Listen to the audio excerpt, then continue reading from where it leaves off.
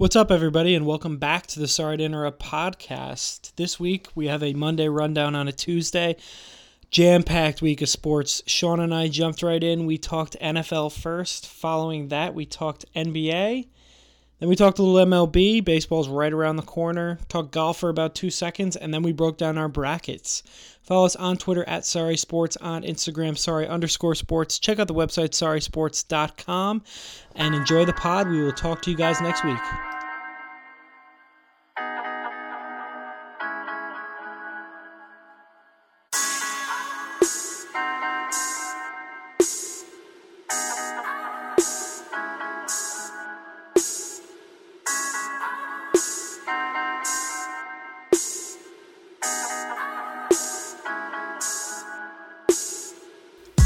What's up, everybody, and welcome back to the Sorry to Interrupt podcast.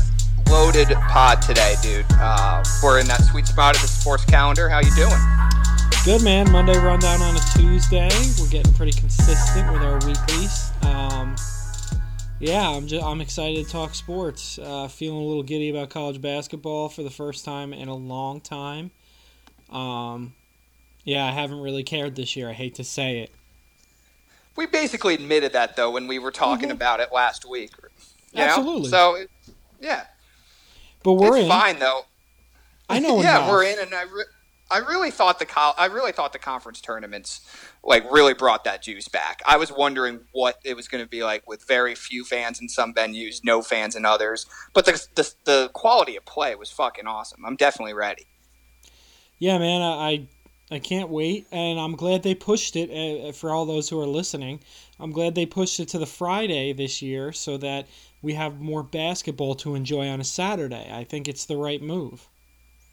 Yeah, and you get to start next week off with 8 games. Yeah. I mean, that's great. And on Thursday, we'll still have the play-in games, which is honestly better. I think it's better to have, all 4 of the games in one day than to have to wait the 2.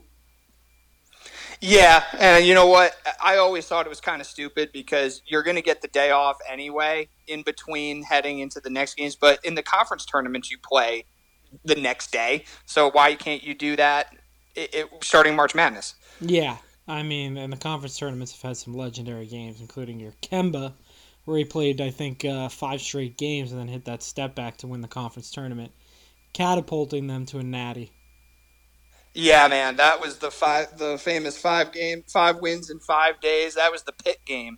They still had to then beat Syracuse and Louisville that year, but it was crazy. I mean, I like that. I don't think that they need a couple days off here and there. Play all 4 in the same night and give us 4 straight games, and then the real dance starts Friday.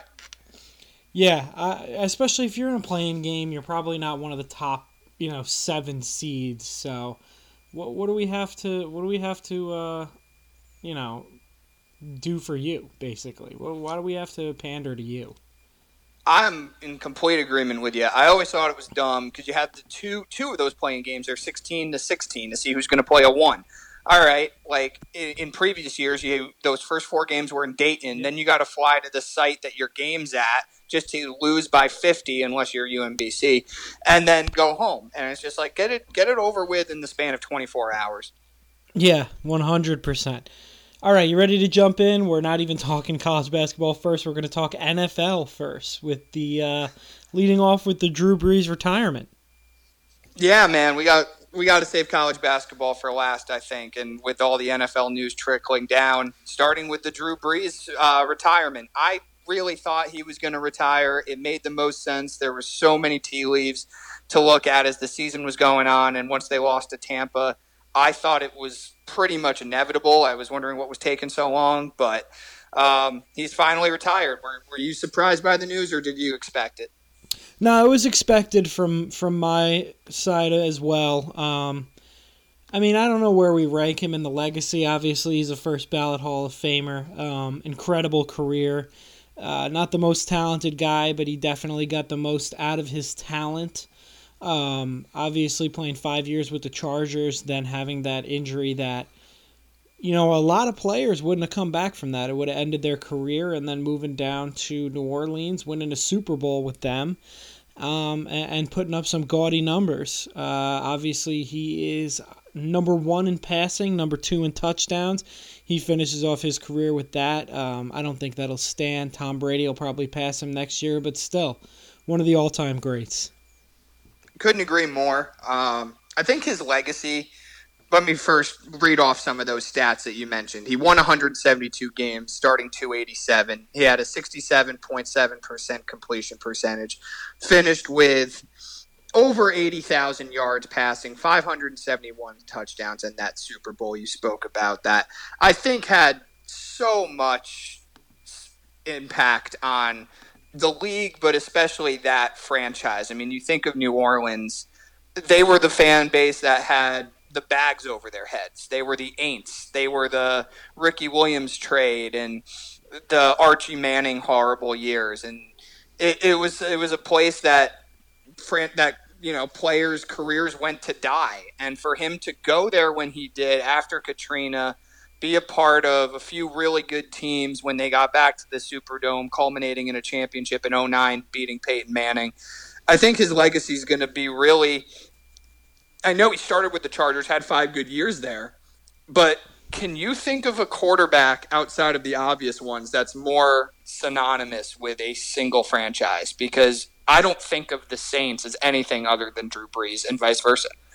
No, not at all. I completely agree with you there. I wouldn't put him in the same conversation with your Montana and your Brady and your Peyton Manning. I put him right below that just because there was some lean years, some missed playoff years. There was some compiling of stats, and he never won an MVP, but still an all-time great. I put him right below that tier. He'll probably go in there with Favre and maybe Aaron Rodgers, although I think Rodgers might be able to elevate to the next tier. I put him in there with like Favre, Bradshaw, those type of quarterbacks. Me too, because you also have to think about and put into context what that franchise was before he got there. And I know Archie Manning is a Hall of Famer, but he was known for being the steady, the rock on a really bad team. It's not like he ever took that team to a couple playoff runs and then they had some lean years. That team, they were the joke of the NFL, much like the Pats were, even though the Pats had gone to 2 Super Bowls, isolated. The Steelers were nothing before Bradshaw. I just think of the impact he had on that team, and the Saints are Brees, and Brees is the Saints. I'm fascinated to see where they go from here because obviously he helped set up a really what we consider one of the premier organizations in the NFL now. Yeah, it'll be interesting to see. We're talking free agency news. Taysom Hill signed a big deal, but it was non-guaranteed. He can be cut each year. It was more just to move cap space around. Jameis also re-signed a 1-year, $12 million deal. Honestly, I think it's going to come down to one of those two just because I know that they're one of the most cap-strapped teams in the NFL, so I think Jameis is going to be their starter. And you know how I have my finger on the pulse there because I know when Taysom Hill is going to start as well. Oh, obviously. Yeah, no, you're right there. You're basically in the locker room. Yeah, I mean, I know you're a little salty right now because you said he would never start a game, and I think he started 3 in a row. And played well, too. I think they went 2-1 or maybe 3-0, but I think Jameis is going to get the start. I feel like that too, because why else would you bring him back, right? I mean, it's not that he's a definite backup. I can see too with Sean Payton being the innovative offensive mind that he is and likes to get a little quirky with his offense. I can see them having a lot of dueling banjos at quarterback there with a couple more traditional sets and packages run for Winston and then some more of those gimmicky trick plays and exotic packages run with Taysom Hill. Absolutely. So you ready to dive into free agency news, leading off with the New England Patriots? Of course. A lot of action. Heard a stat today on Ryan Russillo's podcast that over the last 10 years, Bill Belichick spent around $350 million in free agency, and I think within 12, definitely 24, but 12 hours, he spent $172 million. He didn't just open up the purse strings. He dumped all the money out of it. Honestly, I love what the Patriots are doing. You know I hate the Patriots, but they have really revamped They've got their tight ends now. I think it's all but inevitable that the Chargers are going to draft Kyle Pitts at this point because they let Hunter Henry walk. I think he is he's just a white tight end. I mean, it shouts Patriots, right? And the white tight end for sure. And then to go more Patriots, they also bring in Jonnu Smith. So now they're going to try to work that dueling tight end action. I thought you were going to go with the dueling banjos again, and then I was going to say, no, we're not going to go battle tested here. You're only allowed to have one line. One line. No, these are the dueling tight ends because one's going to be used more so in the blocking scheme, and one's going to be used more so as the more wide receiver. But the other thing is that they both can go catch the football. And you saw, I'm sure, that picture of Hunter Henry hugging Belichick after their game this past year. Felt inevitable. I mean, how can you not respect what the Pats are doing here, man? I mean, it just put last year in the back seat because they're relocked and reloaded. For sure. I mean, you go out and you get a pass rusher, you get a guy to clog up the middle, you get a cornerback, and then not to mention, let's keep in mind, they have Hightower and Chung probably coming back next year. And then they re-signed Cam to a very team-friendly deal as well. They throw some weapons around them. I could see them in the hunt with the Bills and hopefully the Jets this year and the Dolphins. This is going to be a tough division. I think it is, and I want to talk a little bit more about some of the other signings that they made, but we got to talk Cam here. Were you surprised to see them bring him back? I want to say this. It's a $13.6 million deal, but there's $6 million in incentives in that thing. So were you surprised to see them bring him back so early in the process? No, I think it was a good marriage because I think Cam knew that he wasn't going to have that much out there and that the Patriots wanted to spend money at other positions. Maybe if Cam can get healthy, I don't know what healthy is for Cam at this point. Belichick clearly liked him. He was well liked in the clubhouse or the locker room, whatever you want to call it. And at the end of the day, like you said, $6 million in bar quotes incentives. So it's a $6 million deal.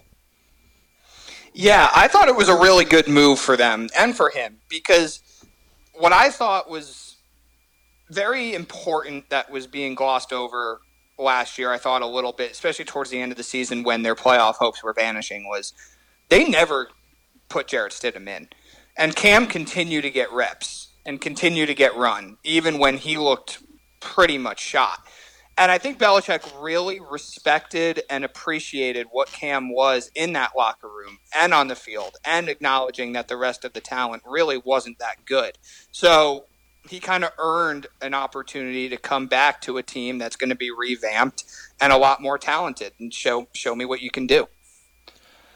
Absolutely. I think it's a perfect marriage for the next season. The Patriots are obviously still in search of their quarterback for the future. Does this mean Jimmy G is staying in San Fran? I don't know. But a lot of quarterback questions have been answered moving down the line in free agency. Earlier today, we had Andy Dalton sign with the Chicago Bears. I mean, Bears fans must really want to jump off a bridge at this point. Oh, God. So let me get this straight. Dalton is a fine quarterback, by the way, but it's definitely not out of Watson, Wilson, even Sam Darnold, it's not the name you wanted to hear as a Bears fan.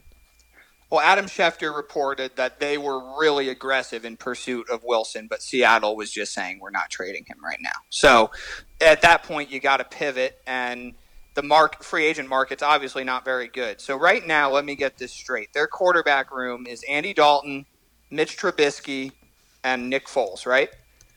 Isn't Trubisky, did they deny the tag on him?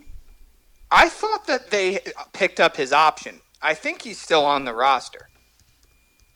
That's a lot of money for three quarterbacks that you. I mean, you know the old adage, if you have multiple quarterbacks, you don't have a quarterback, right? Totally, yeah. I mean, I don't know. It's bad. It's bad. I mean, you talk about Breeze in New Orleans saving that franchise and being the quarterback that you think of for them. I mean, who is the quarterback you think of with the Bears? It's got to be McMahon because there's nobody else. And he wasn't even that great. They just had that great year with that defense.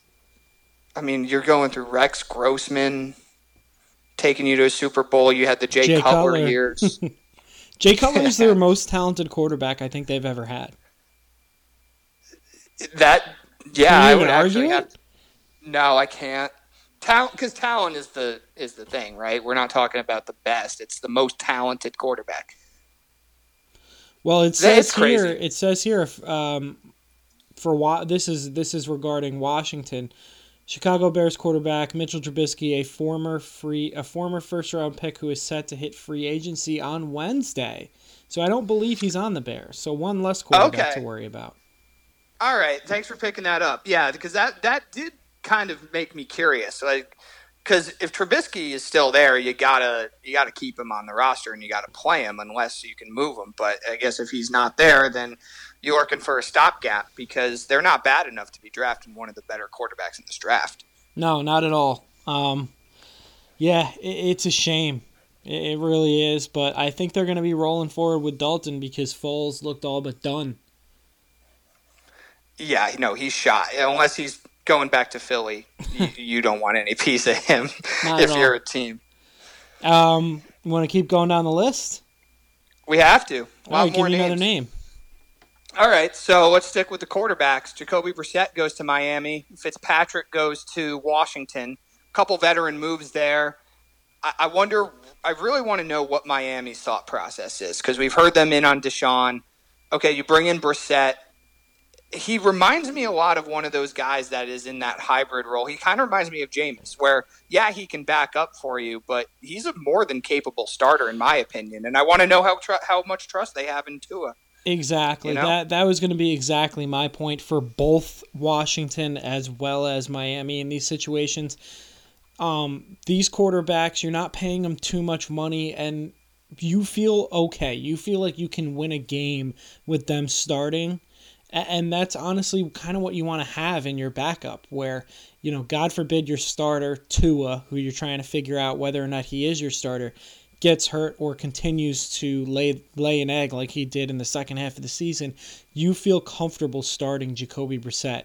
And the same thing with Washington. If you roll in with him, with Fitzpatrick as your starting quarterback, you feel like you can win games with that defense and those offensive parts around him. But again, you don't really feel like you're that attached to him where you have to name him your starter and you can continue to look for other options elsewhere. They're both stopgaps. That's like the perfect nickname for them. Yeah, it is. And also another one, Tyrod Taylor went to Houston. Looks like they have their starter for the year, who Tyrod Taylor seems to just set up other players for success after. When you look at Herbert, you look at what's his name, Josh Allen, Baker. It seems like, I don't know, maybe they know something we don't know, and they're going to be in line to scoop his successor. Maybe it's the Jets' number 2 overall pick, and it's Justin Fields or one of the other guys. Oh boy, here we go. You never see the writing on the wall, buddy. Yeah, I know you do, and you're trying to crack that code, man. I think everybody in the NFL is with Watson, but I mean, you think of Taylor, if he is playing too well, you're going to need your team doctor to do something to him to make sure he doesn't play for your young player. So bad that I still can't get over that story. Fucking Chargers, but they got Herbert out of it, and there's probably a little chicanery going on there. But so obviously veteran quarterbacks who are not they're stopgap. I hate to keep saying it, but that's exactly what they are. I'm fascinated to see the Miami situation play out because I think there's a lot of different scenarios that can happen with their quarterback room before the start of the season. Yeah, I don't think anything's solidified. No, not at all. And we're just going to have to wait and see. I think they're fine rolling Brissett out regardless of who their starter is as their backup. And maybe they move on from Tua, or maybe I think Tua honestly was playing hurt last year, compromised, and I think just watching the tape, that wasn't the Tua I saw at Alabama. No, and that they also didn't have the best weapons around him, and that was clearly Flores saying we're going to win because of our defense. Mm-hmm. Absolutely. All right, who else we got? So just going back to the Pats here real fast, they also bring in Matthew Judon, They bring in Nelson Aguilar. I mentioned Jonnu Smith, Jalen Mills. I mean, are there names in that grouping for you? We said Hunter Henry. Are there names in that group for you that stand out to you more so than others as far as, wow, I can't believe they were able to get him too, and maybe a certain destination is going to be a little bitter about not getting him? I mean, I really like Judon. I mean, he's. Would you call him premier? Yeah, I think you have to with his production. I mean, he's can definitely put a lot of pressure on the quarterback, right? Oh, absolutely. He's a guy who's a disruptor too, and especially with a couple of those names that you mentioned before coming back after opting out for COVID reasons. That defense we got to remember how great that defense was in 2019. It definitely propped up that anemic offense and got them to the playoffs. No doubt about it. I like Mills as well. He brings a little bit of swagger to the team, and he's a decent cornerback. Really don't understand why the Eagles let him go. I guess they're in a hell of a lot of cap trouble, so maybe they didn't have a choice. He seemed to be their best DB. But, I mean, on the other side of it, you're looking at the Ravens, and they lose a pass rusher to Oakland, and they lose this guy to New England. It's going to be interesting to see. I mean, I know they can just recycle guys, it seems like, every year in Baltimore in the draft and through free agency. So we're going to have to see how they can rebuild their defense. As bringing it back to the Patriots, I like every move they made.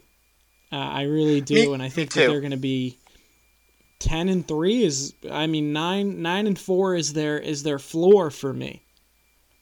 Especially with the guy running the show. That's only 13 games. I'm sorry. What's my math here? 9-7.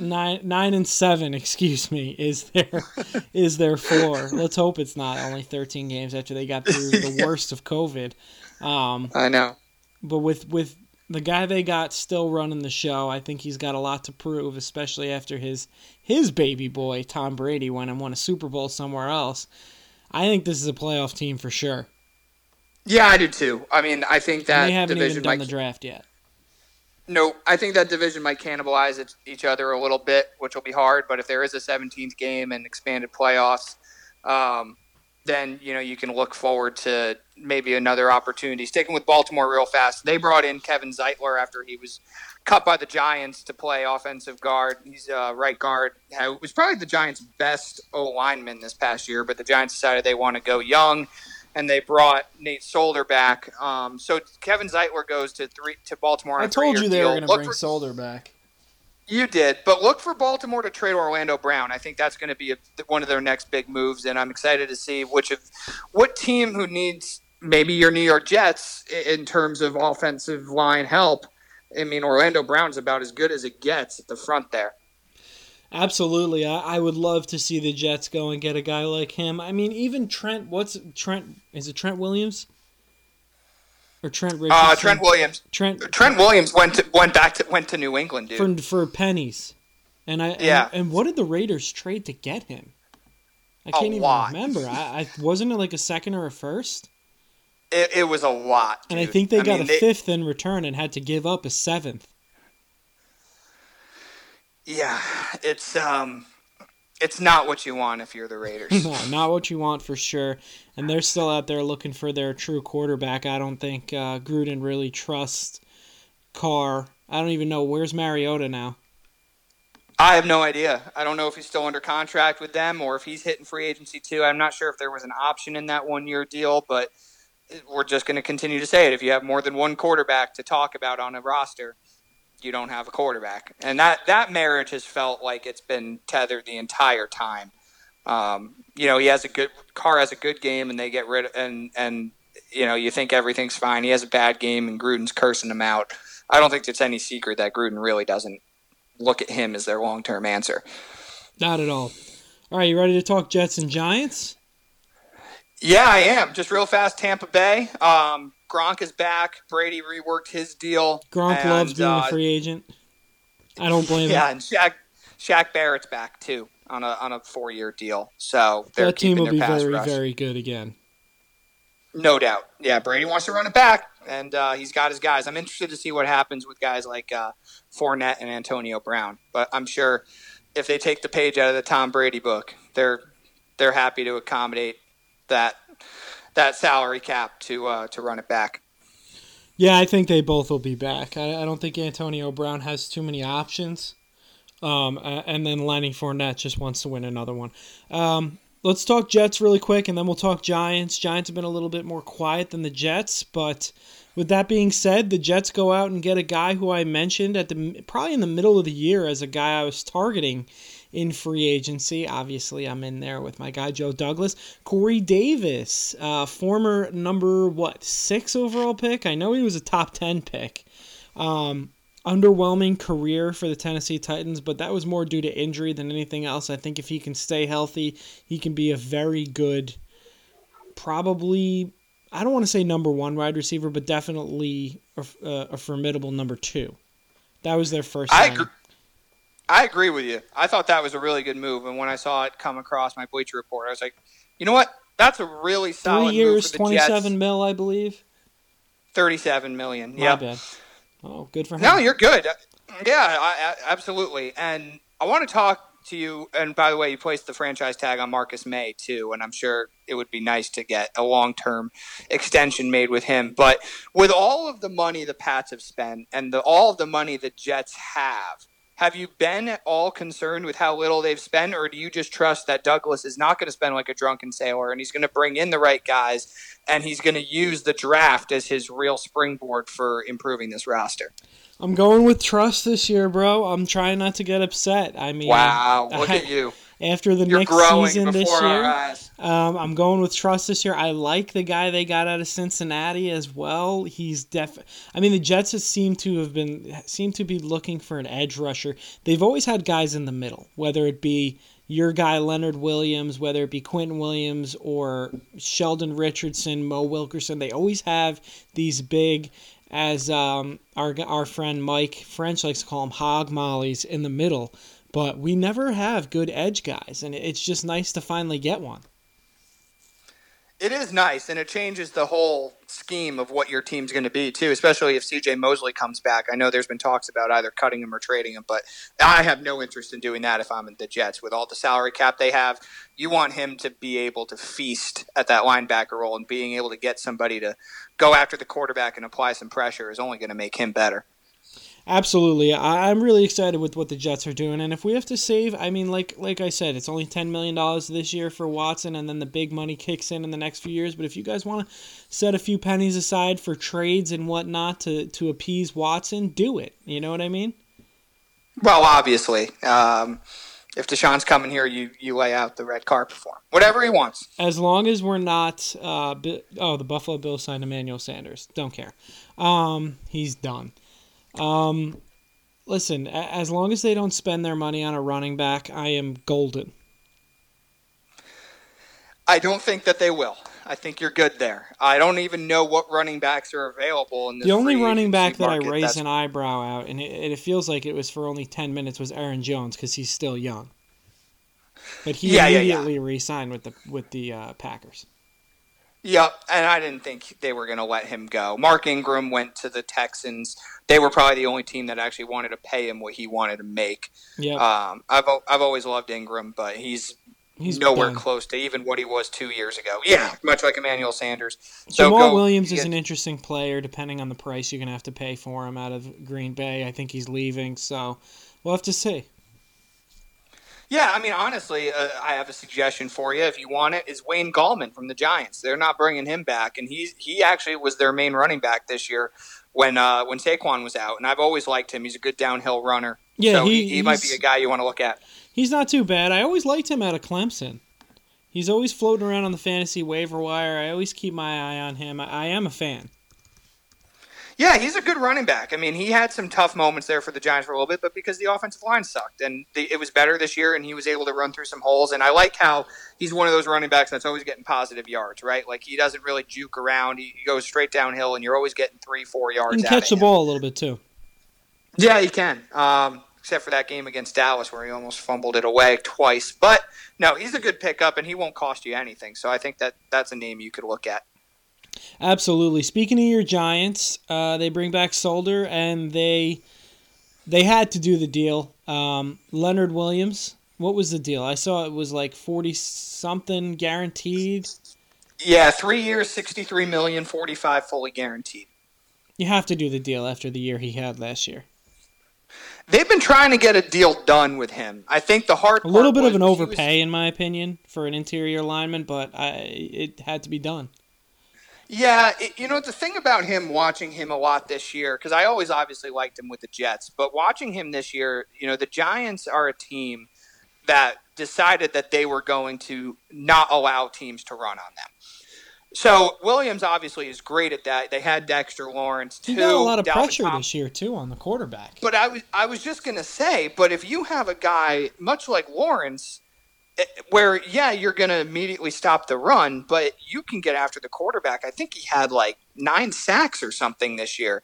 So he's a damn good player for what they're asking him to be. I know you don't want to pay him that much for his position, but I think as just a player, as a leader in that locker room, and an anchor of a young defense, especially now with Dalvin Tomlinson going to Minnesota, he's a necessity. And you couldn't pay him $19 million because that was killing your salary cap. So it frees up $11 million in the cap with this extension.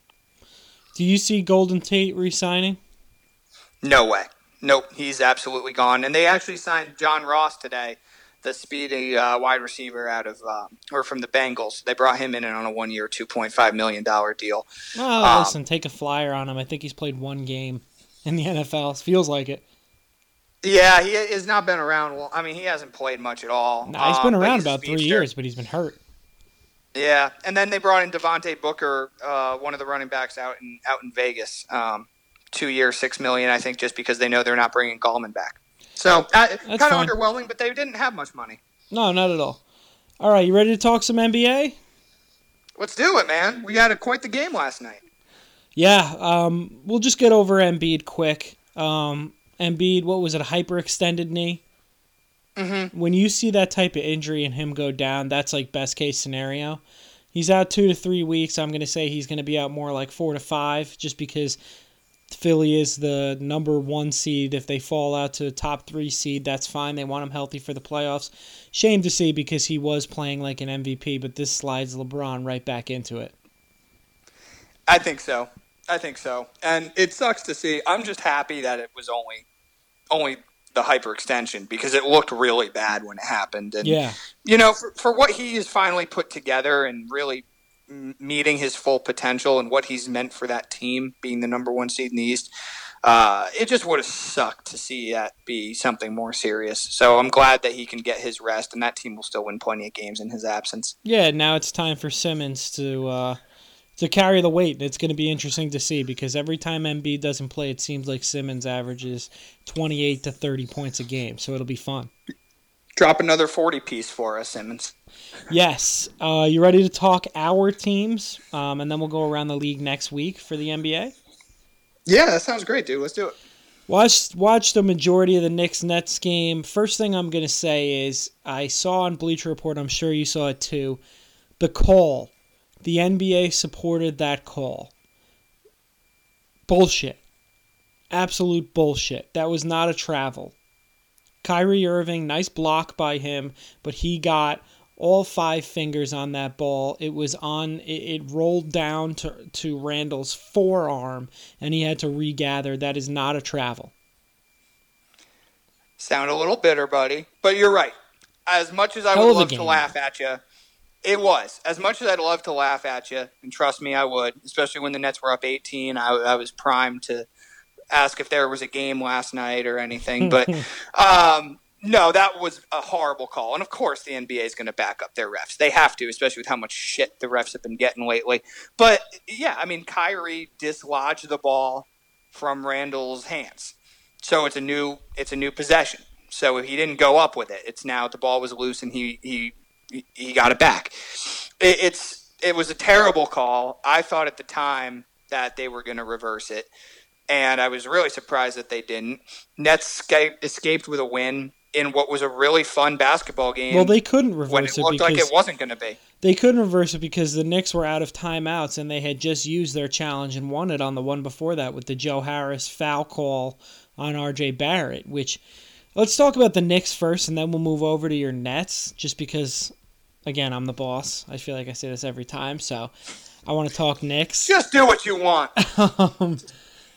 Listen, I love the fight of this team. I mean, like you said, they were down 18. They literally, any other season, they could have and would have rolled over. They come back. R.J. Barrett is shooting 100% from the free throw line on the day. The team, he shot 100% I know. from the stripe. I couldn't believe it. Before you said the day, I was looking forward to seeing where that was going. No. He had an amazing game, and there was points where I thought he looked tired, but then the next thing you know, he's going to the basket and getting a dunk. Julius Randle's been doing it all year. Even without Mitchell Robinson, they seem to protect the rim pretty well against you guys, given the circumstances of who they're playing. And I just love this team, and they have a lot of fight. We're the 7th seed right now, and if we want to continue to stay in the playoff race because we have an extremely tough schedule coming up, a move needs to be made. And I'm not talking about, you go out and you trade the farm for Bradley Beal or whatever, but, they need a guy, I said it to you over text last night, to replace the Reggie Bullock and who had a good game last night. I think he hit 5 threes. Yes, but then tonight he'll go 0 for 7. And I just can't watch these empty possessions where they bring nothing to the table, him and Burks. And listen, I understand they're versatile defensively, and I'm not saying that they shouldn't play at all. They're just take away 8 minutes from each of those guys, or 10 minutes from each of those guys, and give it to a Victor Oladipo or somebody like that you can get for somewhat cheap on the trade market. I'm in complete agreement with you. And watching that game last night, before you guys went on your run, a couple of things stood out to me. One, there's just nobody who can take a game over. There's nobody you can give the ball to for a couple of possessions in a row and let them cook. And it looks like Randall's about to do it, and then, he's just not at that level yet. No, he's not. And quite honestly, that's not even a knock on him. It's just that's not what he is. And as good as he is and as versatile as he is and being able to step out and hit the three as much as he does, he's still not a guy where you're going to just feed for, 4 or 5 consecutive minutes and expect that you're going to have, 12 points in 4 minutes out of him. It's just that's not going to happen on a normal basis. The other thing I picked up on was the RJ Barrett thing that you mentioned. RJ Barrett last year, it was a tough year for him. It was his rookie year. And I did think there were times where he was getting tired last night. And Tibbs didn't pull him, and he kept him in. And you could see him trying to deal with the really tough switching that the Nets do on defense. And I thought he acquitted himself really well, as did Quickly. Quickly had a couple really nice floaters in the lane. And before I talk about the effort from you guys, would you agree with those statements?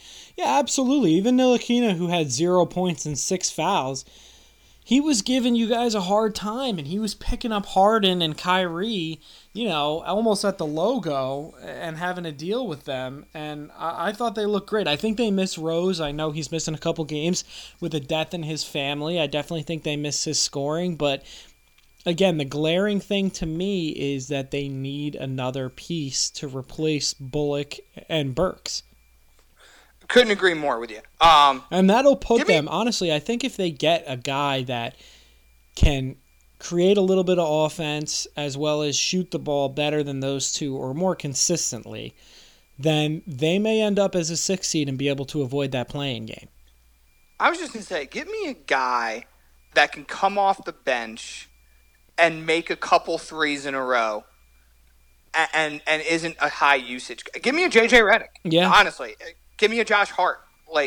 Give me somebody like that. I would like one of those that if that's cheap, and I would like a guy who can create his own offense in a terrible situation as a Victor Oladipo, who I don't think would cost you too much. No, I think that he has Knicks written all over him, and I also believe Drummond does too. If the Cavs so badly want to trade him, I don't want Drummond clogging up my guy Julius Russell. Julius Russell. I know. Julius Chamberlain. Listen, man. I think that Drummond, he's going to give you something that Randall. First of all, Randall's he's going to give really me empty stats, man, and I don't want him calling for post plays. It's like when Dwight Howard used to call for post plays. Well, let me put it this way: if the Cavs are so desperate to trade him, you can get him for literally nothing, and he's a free agent at the end of the year.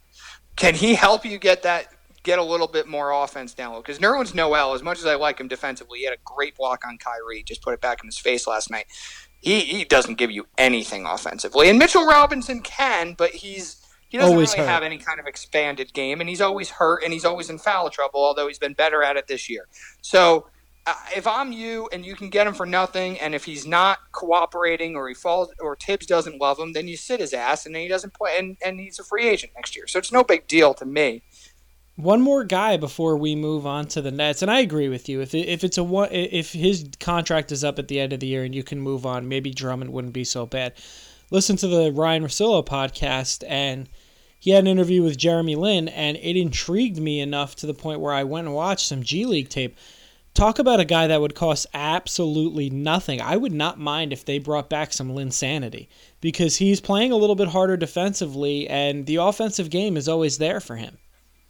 That was a great pod. It was really cool to listen to Lynn open up about everything. He seemed like he really wanted to talk about what he's been through and what he's had to persevere injury-wise and dealing with racism and all that.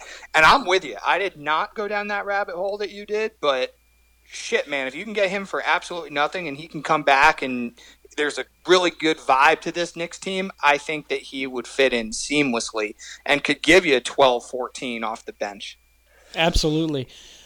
All right, let's talk about your Nets. First of all, Kyrie is just incredible, and he is playing the best basketball. Not some of, he is playing the best basketball of his career.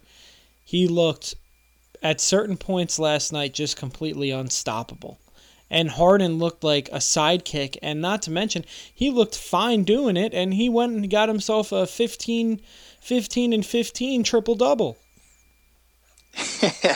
I know, and he has really not been great offensively in the 3 games in the second half from a scoring standpoint.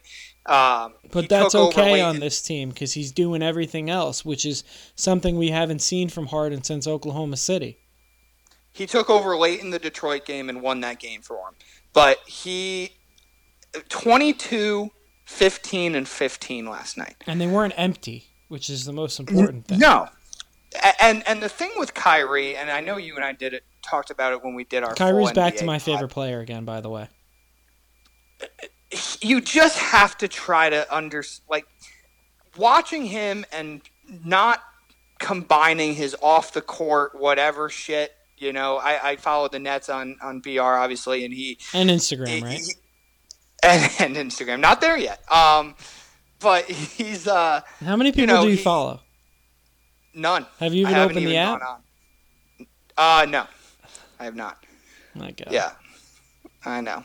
Well, listen, I'm not going to lie to you. We're making baby steps. You have the account. Like I said, we're crawling. We're not even stepping. But the thing with Kyrie is you just take all that out. And like he posts these things about giving all his love to God, Allah, all this. And it's great, you know, obviously whatever he needs to do for his headspace. And I know it's going to drive some people nuts. And when he does his post game, every answer is 7 minutes long to the simplest of questions. But watching him on the floor, it's poetry in motion. It's unreal what he does, and the biggest thing that catches my eye with him, it's not even the range, it's not even the assists, it's not even the attacking and creativity around the basket. The efficiency is absurd. That game against Boston, he had 34 points and only took 23 shots, or 40 points, and he only took 23 shots and 5 free throws. Yeah, I mean, he is lethal right now. And Harden, to your point, that's why he came here, and he kept saying, listen, I don't care about all of these things. I'm trying to be a facilitator. I had some great assists and those pocket passes. Jeff Green had 20 last night. These players that we're talking about stats-wise, like the Bruce Browns and the Jeff Greens and all of those things, all of those guys, they're not doing it on their own. They're doing it because of James Harden. He has opened up the entire floor, and I have no idea how you guard this team and then just add in Kevin Durant. It's stupid.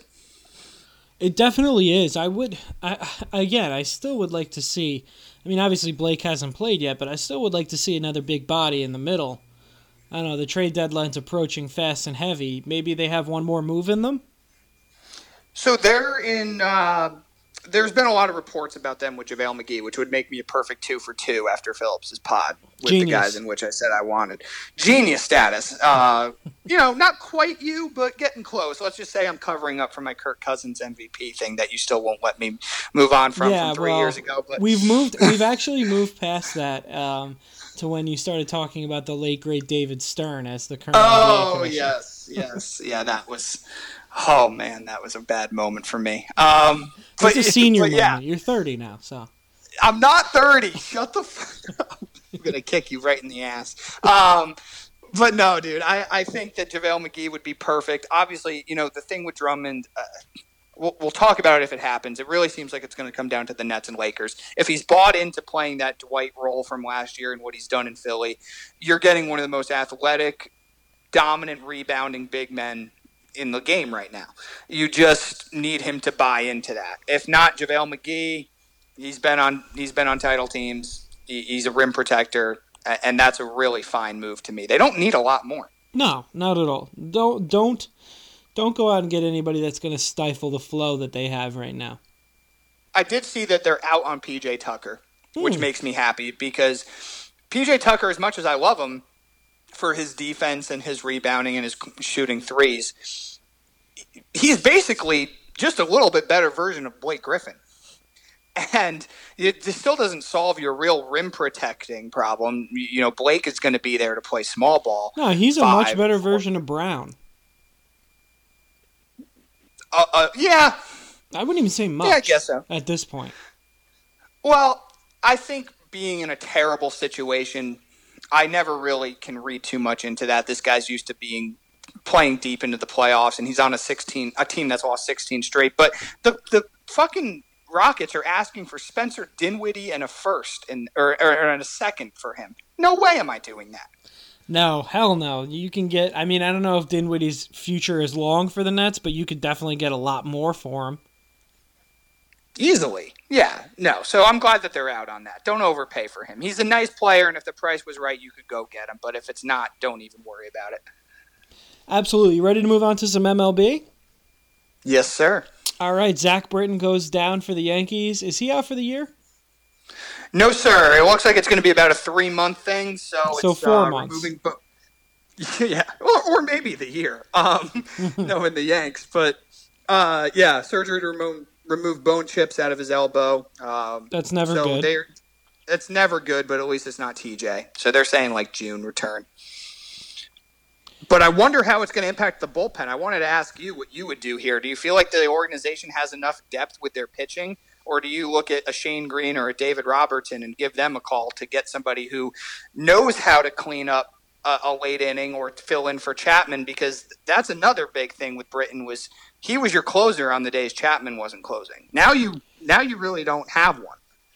Look, here's the thing. In a normal season with a normal off season and everybody coming back, I would say the Yankees had enough depth between Schmidt and King as well as Garcia and a few other guys. I think they'd be able to piecemeal it together, but I think you should give these guys a call just because I don't think Green and or Robertson's really going to cost you much. And again, we're going from, what was it last year? How many games 60. is that? 60-game season, COVID, who knows what kind of shape these guys are in, straight to a full season. So I feel like you're going to need all the depth you can get. I'm 1,000% agreeing with you because here's the thing. They do have enough guys and quality arms. You can also throw Herman, Loaizaga in there. I know we hate him, but he actually had a decent year last year with Sessa, and they keep him around. Nick Nelson looks like he's going to be a guy that they really are going to use. You don't think Domingo's going to be a starter? I think he is, but you don't necessarily know, and he might be that swing guy. The reason that I would give Robertson or Green a call is because Chad Green, I don't want any part of him being a setup man. He is so good in that fireman role where he comes in the fifth or sixth and pitches an inning and 2/3 or something and saves you. I don't want any part of designating him to the eighth inning or the closer role when Chapman doesn't pitch. That's the problem. So if you can bring in a guy who's used to closing and then you can move him, back in the game once you get Britton back. I think that just makes you that much more formidable. I couldn't agree with you more. I mean, I don't even need a guy that's used to doing anything. I just need more versatility because, again, Darren O'Day's been a closer before. Just more movable pieces because, again, like you said, I think the most important thing is keeping Green in that role where he can give you 3 innings because he's that Brian Kenny analytics bullpen ace kind of guy. Yeah, and that's when he's at his best. He's not a guy that's at his best when he's not a pitch every day kind of guy. Inning. Yeah, he's not an everyday pitch 1 inning. This is your inning. You know when it is. He's the starter's got Tanaka, who's not on the team anymore, but Tanaka's throwing a 1-run game, but he's got 1 million pitches in the 5th. Come in and give us 3. Right, and I think the biggest and most important part here, even so much more than who's going to be your Swiss Army knife late in the game with closing setting up, is these pitchers, for the reasons that you said, 60 games last year, these guys threw like 38 innings, 40 innings. All of a sudden now you're going into 162. You're not going to push these starters very long at all. No, not at all. And you're going to try to safeguard from injury. So the more pitchers, the better. I think the theme of the year this year and the better teams, it will be depth. And the Yankees on the offensive side seem to be winning that battle. And now we just need to keep it up with the pitchers. My guy Dietrich looks good, by the way. He does, and so does Jay Bruce. So it's going to be a pretty interesting decision to see where they go. I want not Dietrich to get too ahead of myself. Versatile. Not to get ahead of myself, man, but Wade, I know he's a great defender and he's fast as shit, but he is just a nothing on offense. And if he still has options. There is a world in which they send him down and they bring Bruce and Dietrich. I had high hopes for Wade because I saw, maybe it was last spring training or 2 years ago, he had a little bit more pop in his bat at the beginning of the year, but he hasn't really seemed to be consistent with that. No, he has a lot of just pathetic at bats where you just know, like, he's going up there and you got no shot. You're hoping for a walk. Yeah, that's a shame because I actually like Wade a lot. Me too, and we'll see. I would bet right now he's on the that roster. it's gonna be Wade and Bruce, but anything can change. Yeah, I know. I'm gonna hate to see Dietrich too, but go because he's gonna get picked. He guy. Doesn't have any options left. He's gonna get picked up by another team. He's a great guy that teams would want so much because of that outfield and infield versatility, and he loves getting hit by pitches, but. But yeah, we'll see. And if he has to go down to the alternate site, you know how the Yankees are. I mean, when I saw the Brit news, I was like, well, it's officially spring and it's officially baseball season because a major player is hurt. Absolutely. So it's not a bad thing necessarily to have him down there. Real fast out of you, man. We kind of teased it earlier. Are you seeing a clear-cut favorite for the 5th starter role right now? No, who do you think? Everybody's pitched okay. I think it's Herman too. I mean, Devy's been great, but Herman he's better just out of looks the pen. unhittable. I think Herman's better fit to be a starter. He's done it more, and I just think Deivi Garcia is a lot more effective out of the bullpen. That seems to be, from everybody that I talk to that really know pitchers and prospects, that seems to be what his highest upside is. But he's looked good as a starter. He's been a starter his whole career. I mean, I hope they do this. I've been screaming about this forever, and there's finally a good reason to do it, is have a 6-man rotation, at least for the first month and a half of the season. Why not? Because of, save those arms. Exactly. Because of last year and the carryover, I don't think it's a bad thing to have both of those guys as part of a 6-man. And if Cole says, I want to pitch every 5th day, then you say, okay, and then everybody else, you're going to be bumped back one. But right now I would say Herman, but Devy's looked really good too. Yeah, I couldn't agree with you, but it's not like he's going anywhere. He's just sliding over to the pen, and he's another option. Yeah, there's no way he doesn't break camp. No, hell no. Him, Loizaga. Do you think Clark Schmidt makes the team? No, because he's still shut down with his flexor tendon issue, so he's not going to start throwing. I think until they might keep him. I've watched. I feel like the only few spring training games I've watched this year are games in which he's pitched in. I just don't like him. You remember David Phelps? Of course. He reminds me a lot of Phelps. Like, he's just not good enough to be a starter. He's kind of that tweener because he's not good enough to be a late inning reliever either. You getting So Sessa I don't. vibes from him? Yeah, kind of. but there's just something about Sessa I hate. I'll never like him no matter how good he is. Too many bad games. How many more weeks till they actually throw a first pitch? 2 weeks from Thursday, man. Oh man, love April this 1st. time of year. Let's talk golf really quick, and then we'll finish off with the tournament. Justin Thomas won the Players Championship. It's like the kind of major. It's not really. The money's definitely a major. You got 15 milli off that. Yeah, that's major, all right.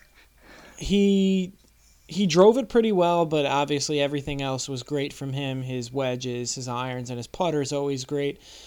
Just lost his grandfather, I guess 2 weeks ago. I was going to say 2 tournaments ago, so it was 2 weeks ago. Vaults himself back up to the top 3. Just a great golfer. This week we got the Honda. Expect people to... I'm not going to give any predictions this week just because I haven't looked, but Tiger Woods shot his lowest ever of a 62 here. A lot of guys have their lowest ever scores at the Honda, so expect people to go low. Tony Finau, I'm picking him to win. Well, you have to. You do it every week. Yeah. Were you surprised at all with Thomas's performance? I mean, I was just was because that something that came out of nowhere? It's not coming out of nowhere because he's like a top 5 player in the world, but I was just because he did not play well a few weeks earlier, and it was coming off of the death, some adversity in his family. And I know the Tiger Woods thing hit him pretty hard as well, but he fought through it. He played great. So I have to say I was a little surprised. All right. Well, I'm going to bring a little golf to you here. You played? I did not, but I played. I heard that. Did you? All right, we'll talk about Worst that first round of before my I life. make my observation. What happened? Well, it was on Sunday, and I swear to you, it was 50 degrees when we teed off, sunny. By the third hole, it was snowing, 40-mile-an-hour wind. Then you get 50 degrees another 10 minutes later. Then you get snow again. I was like, I got to get out of here. And then honestly, it turned me off to golf a little bit, but I know I'll come around. Oh, you'll be fine. It's just another cold day in the Northeast. You can't put any stock into that. That's No. Who the hell, unless even professionals ain't playing well with that shit. They're not playing. Well, they're not playing. Facts. What I was gonna say was I saw Rory was talking about a lot of his injuries, and it was because he was trying to emulate Brooks. Well, he should stop. Because Brooks gets hurt all the time, too. Brooks had to pull out of this. Yeah, and it was like, oh, no, you know what? It wasn't Brooks. I'm sorry. Trying to emulate Bryson. That's what it was. Trying to emulate Bryson on the long drives. And I'm like, I don't dude, understand like, why. Very little I know about golf. Rory hits the ball plenty far enough. Yeah, Rory, before Bryson put on, what was it, like 30 pounds of muscle, Rory was like the long hitter on tour, averaging like 330, 340 on his drive. So I don't understand why he needs to do that. Go back to your game, Rory. Yeah, and don't become like Tiger, where you're now, your back is killing you for however many years in a row. I mean, there's a lot of good golf still left in him. I know he's had his demons and he's had a lot of issues, but I really don't think that Bryson DeChambeau is the template you want to go to try to improve your game. No, not at all. I mean, Bryson's won a lot. He won recently. I think he won the tournament. Yeah, he won the Palmer, the one before this one. But, I mean, let him do his thing, and you just play your best game. He's a better golfer than Bryson, period. What do you think of the rule that was put into place by the PGA Tour to not allow Bryson to use the 9th fairway as a setup shot? I mean, I don't know. I think golf needs to stop being so stuffy. Kind of a little baseball in them, right? Yeah. Like, get off my lawn kind of shit. Like, let's have some fun, and then people might start watching. Especially with the personalities, man. Just fucking let these guys do their thing. Like, is it really killing the integrity of the game Bryson's to let him do something no one else can do? Yeah, and I think we talked about it maybe a week or two ago. Bryson's starting to turn around to the more lovable side of golf, and he's starting to become a lot more popular. The only guy that's really not liked now is Patrick Reed and maybe Sergio Garcia. I don't like Sergio. I don't think many people do. But yeah, I think you should just if there's a player on tour that's trying to do something and wants to do something and has the research and all the science that's backed into it of being able to set something up, the analytics and all that, okay, it's unconventional. Okay, it's something that we've never seen before. You're going to get a shit ton of eyeballs seeing Bryson do that. I think that you should totally embrace what this guy's doing because we've never seen it before. Yeah, couldn't agree with you more. You ready to move on to the tourney? I'm so ready, man. It's been 2 years since we've talked NCAA basketball, March Madness, but so how did we do this 2 years ago? Did we go over our entire brackets? I just can't even remember. I think we did, but before we do that, I need to get your thoughts on the conference tournaments this past week and weekend. Because I thought the brand of basketball, as we said at the top, was fucking amazing. Yeah, it really got me ready for the tourney. St. John's losing in overtime, laying an absolute egg to, I don't remember who they played. Seton Hall. Seton Hall. They go into overtime, 62-62. They put up 5 points. Seton Hall beats them 79-69. That's not 5 points. That's actually 7 points, but still, regardless, they lay an absolute egg. What a way to finish the season. Thank you, Johnnies, for another fucking mediocre to shit year. But aside from that, the tourneys were great. Obviously, Georgetown surprising everyone, going out and winning the tournament and pushing Nova from probably being a 2 to 3 seed all the way down to a 5 seed. That's going to make it a little bit more interesting. And then the rest of the tournaments, I mean, the ACC has sucked this year, let's face facts. But aside from that, I mean, you had some great tournaments. Big 12 was a lot of fun, and as well as the Big 10. The Big 10 was great. I'm going to give myself another little genius thing here. I picked Georgia Tech to win the ACC. Now, it helped that Virginia, after beating Syracuse on a buzzer beater, weren't able to play because of their one positive COVID test. But nonetheless, they did beat Florida State, who you said last week was the best team in the conference all year, which seemed to be the case. But it wasn't an easy win. I mean, Georgia Tech beat them by 5, 80-75. But I want that one. Oh, well, you just gave it to yourself, so there you go. You ready to jump in? Yeah, let's fucking do it. All right, we're both East Coast boys, so let's start. Well, now you're a Southern boy? But fuck that, you're from the I'm closer. I'm Southwest, so put me in between those two. Yeah, I guess they do have South by Southwest there. With that being said, you're East Coast forever. You mean you guessed? With that being said, you are East Coast forever. Let's start with the East bracket. Probably the weakest one seed, especially because Michigan lost their best defender and probably best player. Michigan against the play-in team, Michigan State and or Texas Southern. Who do you have winning that? Mount St. Mary's. Oh, that's Mount St. Mary's? Sorry. I know Michigan State's in the play-in game against UCLA. I think they'd be a 12. Yes. They're 11, actually. 11, there you go. Who do you have winning? Oh, Michigan. I mean, listen, I don't love them, but obviously they're gonna kick the shit out of whoever wins the Mount St. Mary's Texas Southern game. LSU St. Bonaventure, 8-9 matchup. The Bonnies are closer to you from the Atlantic 10. I know they had a good year, but I watched LSU in that SEC tournament, and they really impressed me.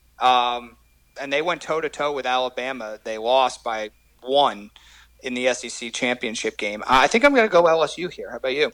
LSU is the type of team where they take a lot of crazy shots, and they're firing up and down the floor. St. Bonaventure is a senior latent team, as most of these mid-majors are.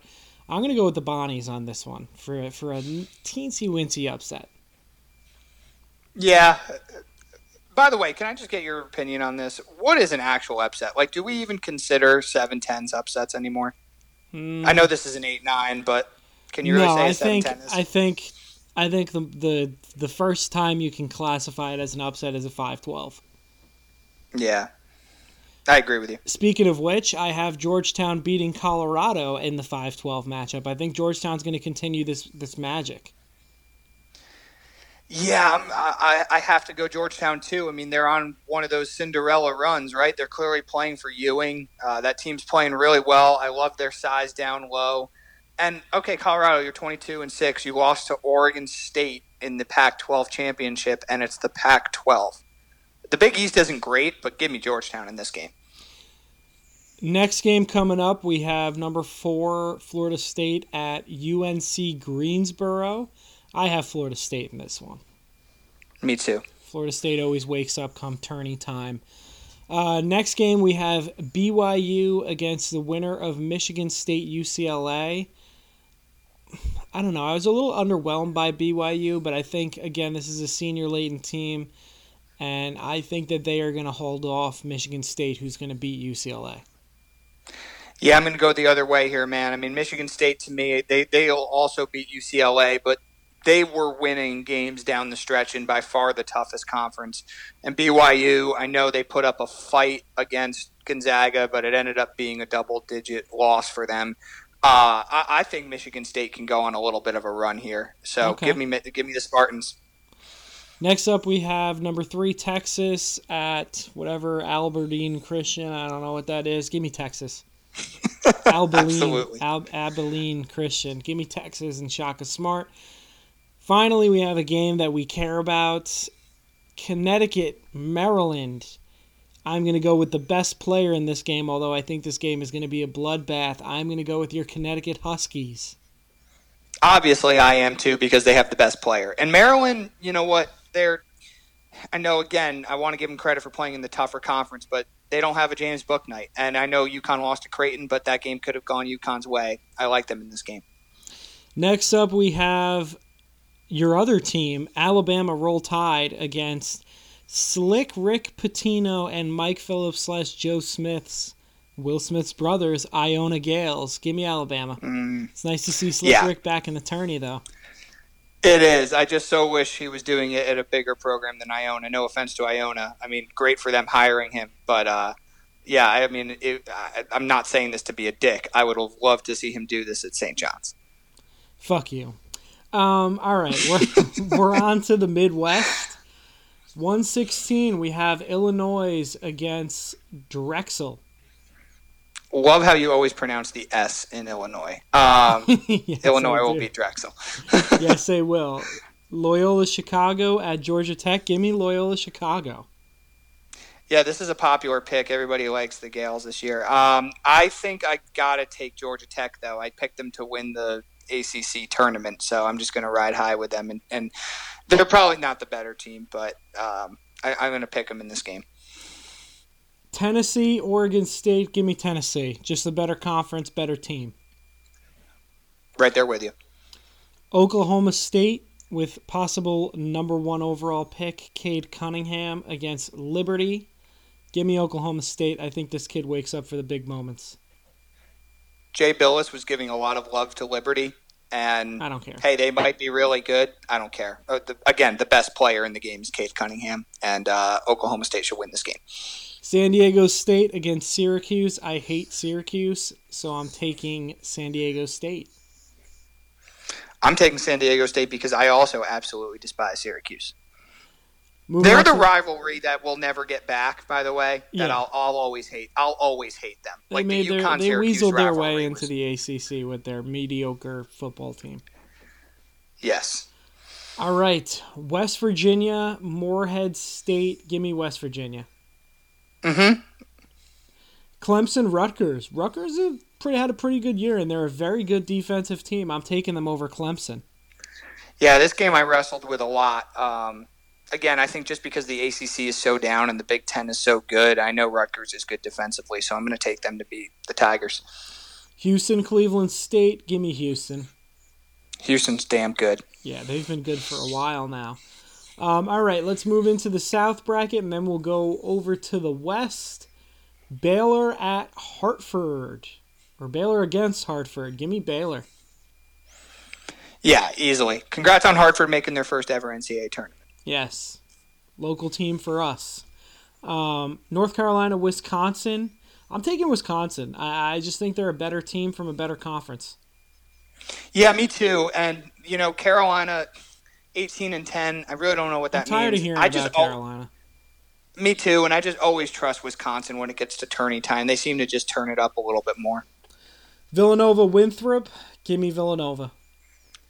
Okay, see, this is where we're going to go against each other. This has actually been the most popular 12-5 upset picked in brackets so far. I'm taking Winthrop. I hate that Nova doesn't have its two best players. And I watched them in the Big East tournament. They didn't look really good at all, and they kind of looked a little uninspired too, knowing that their title chances are done. So I'm gonna take Winthrop. Apparently, Winthrop is a really damn good team. I mean, they're 23-1.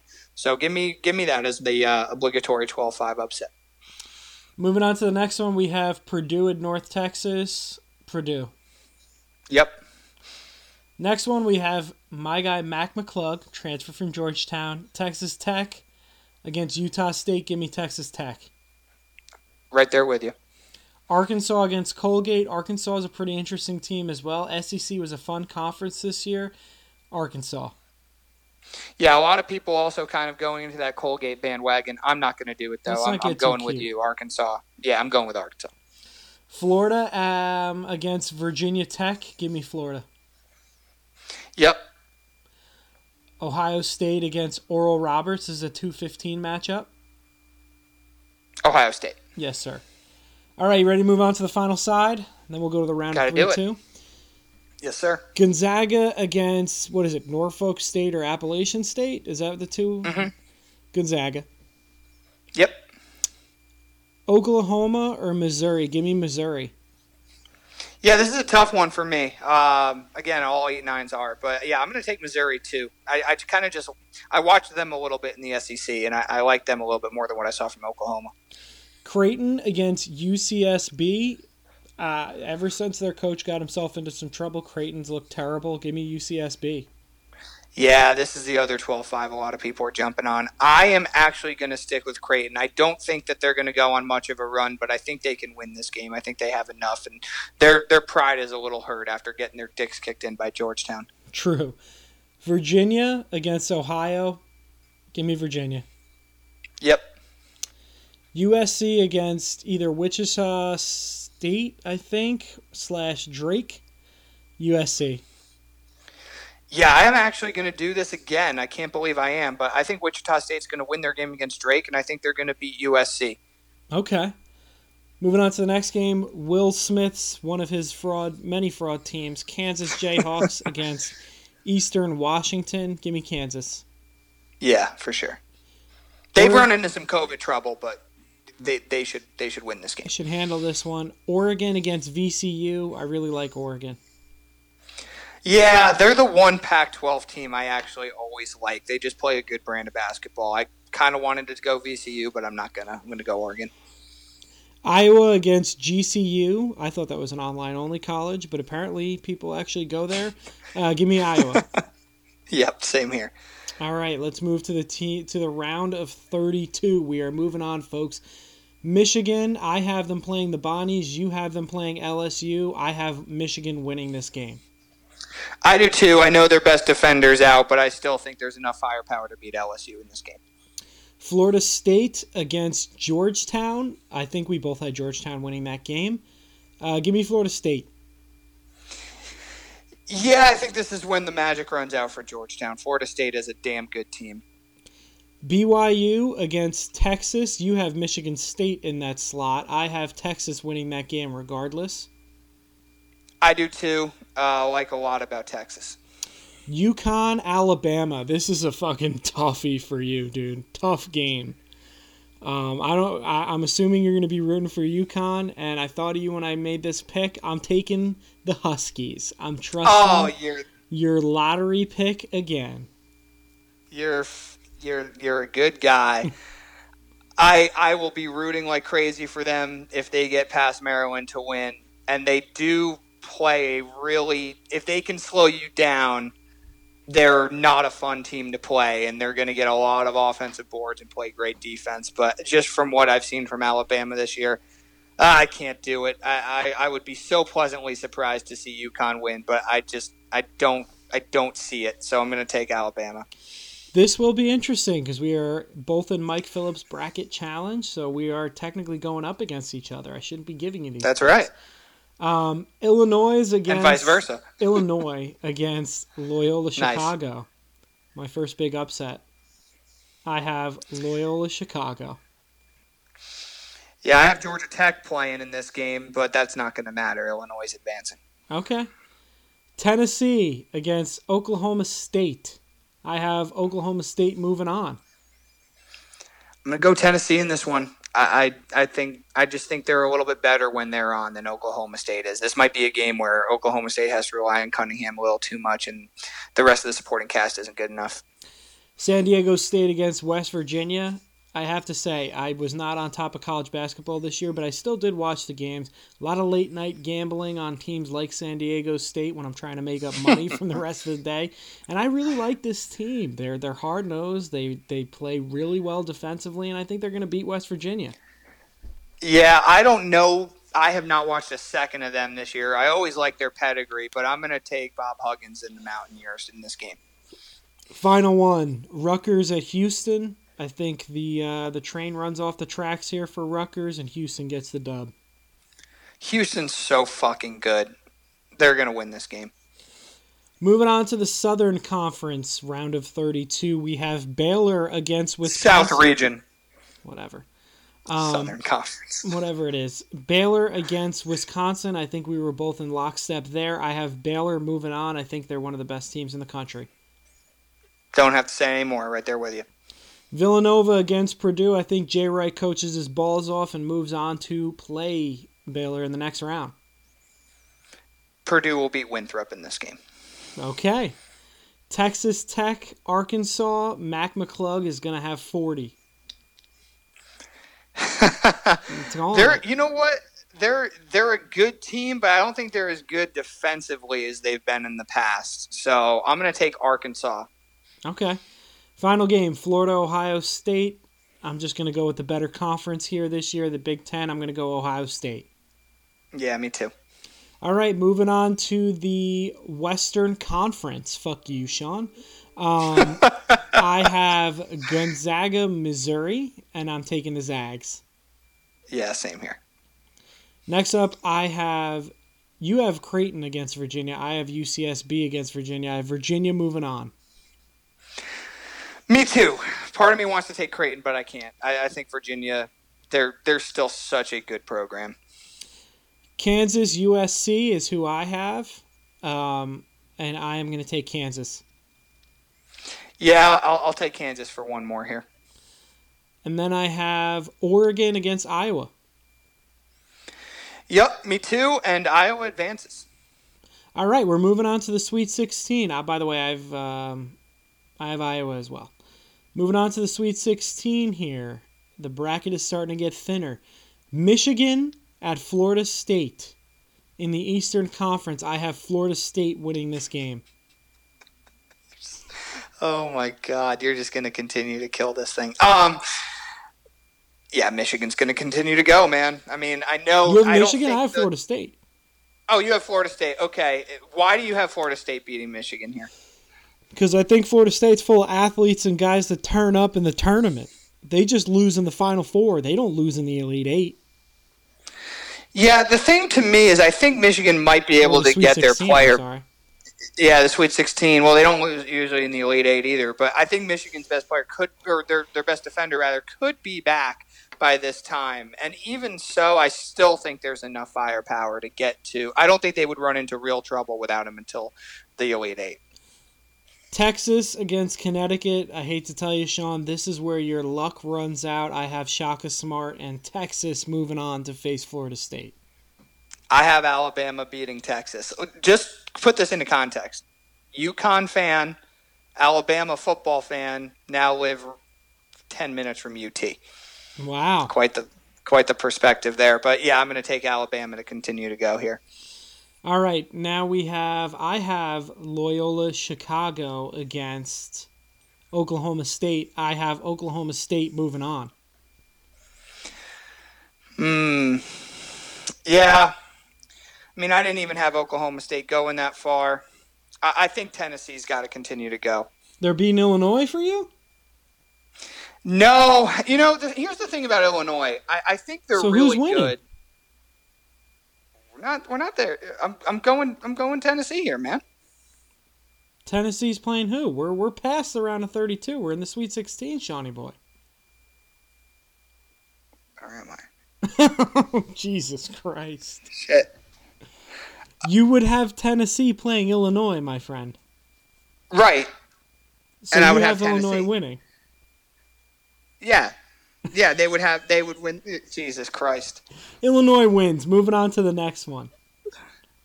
San Diego State at Houston for me. You have West Virginia against Houston. I have Houston moving on. Yeah, I have Houston going here too. I can't believe I lost that last one. That was so bad. That was rough. Baylor Real rough. against Villanova for me. I have Baylor moving on. Baylor's advancing. I have Texas Tech against Ohio State. I have Texas Tech moving on. Mac McClung like going to drop Ohio- 60 in this game. You fucking love this guy. I got to keep going Ohio State though. All right, we have Gonzaga playing Virginia in the round of 16. Zags moving on. Best team in the country. They keep going. Will's going to get his dick hard a little bit. I have Kansas moving on. I think their COVID bout is over, and they're going to play Gonzaga in the Elite Eight. I'm going Kansas too. Oh, Dan. I do. I like them a lot. I'm just Self will glad have you them caught ready. back up on your bracket and you're not confused. That anymore. was so bad. That was so bad. All right, moving on. We're at the Elite Eight. All right, Sean, we're at the Elite Eight. Yeah. All right. We got it. I Fuck you. have Florida State against Texas, and I have Florida State moving on to the Final Four. Wow. Well, I mean, if you were committing to them that long, you have to. I think Alabama goes. Wow. I have Oklahoma State against Houston. Oklahoma State is moving on. Not sure about that. I really don't think people paid enough attention to Houston this year. I think they're going to continue to go. So they're going to beat Iowa. Illinois. They're gonna excuse me. beat- They're going to beat Illinois. Sean, are you Yes, confused they're going to. again? Yes. Yeah, yes. This is the reason I fucked up so bad. I have so many cross-offs. No, they're not going to beat. They're not going to beat Illinois. My fault. This is the first. This is year- really bad. This is the first year that I have not done a paper bracket trying to save the environment. I'm all online, so there's no cross-offs for me. All right, Gonzaga again. Oh, sorry, no, we're going Southern Conference. Baylor against Texas Tech. A Texas matchup here. I have Baylor moving on. Baylor's going, man. Gonzaga against Kansas in the Western, whatever they call it. Conference. You've been calling it a conference the entire time. It's Whatever it's called, the region. Gonzaga moving on. Final Four. yeah, they're the best team in the country. Like I said, they're going to keep going. All right, so let's give our Final Fours as a quick recap before we move on. I have Gonzaga, Florida State, and Baylor, Oklahoma State. Who do you have? It's a weird year. I figured I might as well go some 4 seeds. Yeah, I like that. I have Baylor, Illinois, Alabama, and Gonzaga. You went a little more chalk than me. I did. 3 1 seeds and 1 2 seed. All right. Gonzaga, Florida State. I have Gonzaga advancing to the national title game. Yeah, Zags are beating the Tide for me. Oklahoma State against Baylor. A little battle of the Southwest, I guess you would call it. I don't know. I have Baylor moving on to play Gonzaga in the national championship game. The 2 best teams in the country will finally play each other after getting canceled due to COVID. Tough game. It's really hard. I think Baylor gets there. I just think their talent is too good for Illinois. All right. And in the national championship game, me and you are in lockstep, you and I. Gonzaga against Baylor. Sean, who do you have winning the national championship? First perfect season since 1976. Gonzaga. I am right there with you. I think Gonzaga has the most talent of any team. Like 3 players that can score at any level. Their point guard is amazing. He might be the number 1 overall pick in the draft. I have the Zags winning and going undefeated. I have them winning 82-74.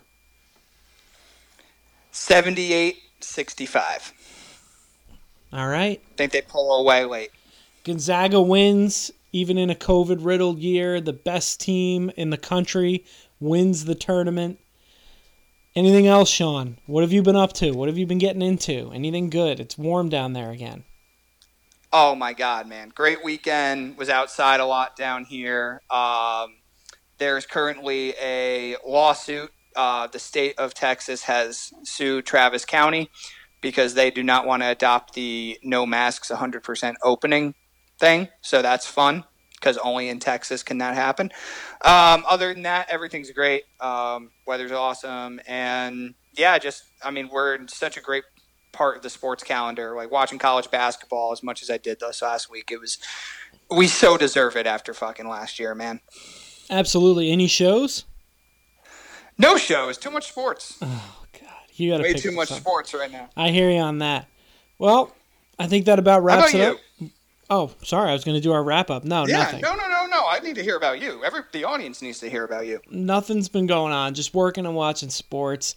Dino Hype Co., I've got an episode following this one. Literally, I'm going to call Ryan right at my other ginger friend, right after I get off the phone with you. We're going to talk about the drops for this up-and-coming week. I got a couple pairs of sneakers that are going up, a couple pairs of dunks, some hype stuff, so it's exciting. I love it, man. I think that's really awesome. Obviously, Gingers are the best co-hosts, except for when they can't realize their own cross-offs in the Midwest region of the bracket. But hey, rough. We got through it. Rough. It was not fun, and I feel bad for everybody that got through it. And if you're still listening, thanks. Thank you. All right, well, that about wraps it up for the week. Everybody enjoy this weekend. It only happens once a year, and we didn't even get it last year, so enjoy it. Yeah, everybody, enjoy it and stay safe. Tom, good talking to you, man. You too, bro.